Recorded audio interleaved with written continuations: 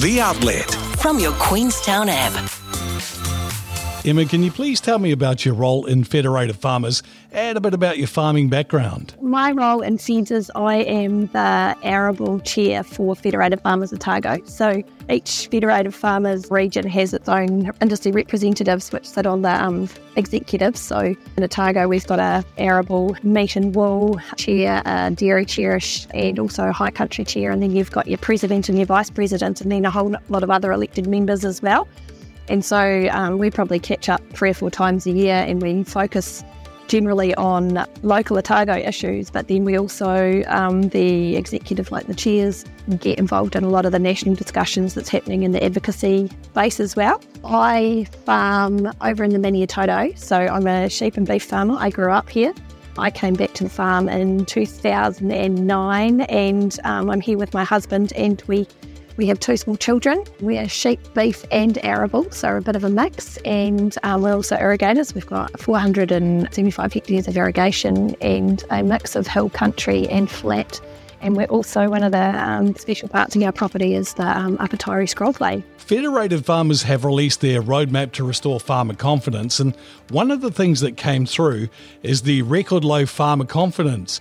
Could you please talk me through those results and a few of farmers' concerns in Otago? Firstly, I just want to acknowledge that this low confidence, it's not just a primary sector thing, right? Like, we're seeing amazing rates of change across the world and across our country, and people experiencing hardship not only in the primary sector but also health and education. Everyone's feeling the impacts of that pace of change. But in the primary sector, like, we're a 35 billion export value in 2022, and I know that went up again this last year.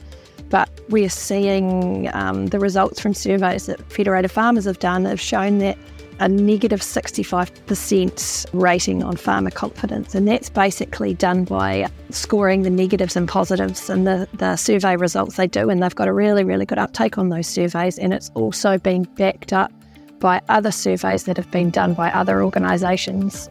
I know some of the banks have done them as well, and so it's not just showing up in one survey, it's pretty consistent. You can't really rate how well farmers are doing on the pure export value, right? Because we've got those increasing interest rates, those input costs that are going up around fertiliser and fuel. I know that's come back a bit, but it's been up and down, and then also the lower returns that are coming. So actually it's squeezing people a lot.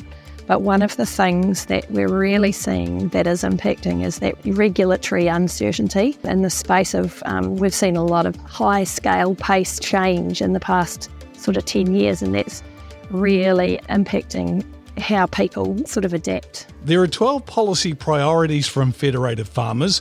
They're all relevant, but what do you think are a few that are crucial to restoring confidence? In Otago, I think, like, I've probably got a top 5, and the top one I've got is access to fresh water. Like, in central Otago, I'm probably a little bit biased because that's where we are, and I know we represent the whole of Otago, but we live in an incredibly extreme environment. There has been, over the past few years, a really negative narrative around the use of freshwater for irrigation and that tie up with intensive agricultural systems. And it's not the right fit for the use of freshwater for irrigation, because what freshwater for irrigation does is it actually creates resilience in a farming system. Like, I know that any sort of agricultural practice is always going to have an impact on the environment, but that shouldn't be the key metric on which we associate irrigation for use, freshwater for use for growing food and fibre production. What we sort of think the narrative should be around that is it not only creates resilience, it's our key for adaptation to change is actually having access to fresh water when we need it the most. And it's also food security as well. It's part of those local food systems and arable production that actually grows food for Kiwis. The second one that's really, really important to me is we live in a really incredible diverse environment here in Otago, and it's those national rules that are built at a national levels. They're being pushed upon communities where they're not really fit for the outcome they're trying to achieve. For example, if you're trying to solve a problem around water quality in the Taranaki, that action that you use there is not going to be necessarily the problem that you're trying to fix in Otago. So it's getting control back to the communities away from that one size fits all. And I think that's really important, because when farmers have ownership over the problem, they understand the need for change and they understand the reason for the actions they're taking. And I think a really good saying around that I got the other day is, farmers don't want to be changed. They want to be part of the change, and they will support what they create. And that's realising the social capital that we have in our communities and their ability to actually get their heads around and solve some of these big challenges that we have. The third one that's really, I think, and this is really important, is the labour one, and it's getting people on farm when we need them. And we're seeing it's a real challenge for, especially in the dairy industry, to find staff at the moment.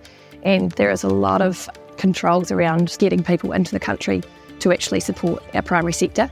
And then we've got the big ones around the methane targets and the freshwater rules, and that sort of also comes back to the tools in the toolbox to change, and also those freshwater rules, those national limits, which might not necessarily be the water quality challenge that we're trying to solve in a catchment. Yeah. There's a lot to get your head around, and you've got to run the farm as well, really. 100%. And I think because I've been away at the Primary Industry Summit the last couple of days, and I think someone mentioned that when you ask a farmer how much time they're spending on farm, there is an increase in paperwork that you're trying to get through every week, and it's about 20 to 30% of your time can be spent in the office trying to just get the compliance ticks around it instead of actually farming. And a lot of it is we just need to get people back on farms. What measures are Federated farmers suggesting to ensure that the government gets all the settings right? We have an important role to play in bringing back that farmer confidence, and we will always need those national rules and limits, but we need government to realise the value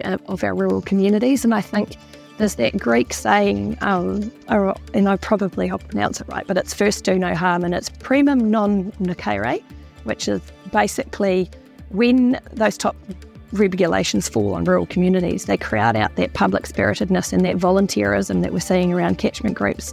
And you're not only then trying to bring people together around some of these complex challenges around fresh water and climate, and you're also creating a whole other layer that those volunteers have to deal with, and that's the regulations and navigating regulations that are getting in the way of creating environmental outcomes.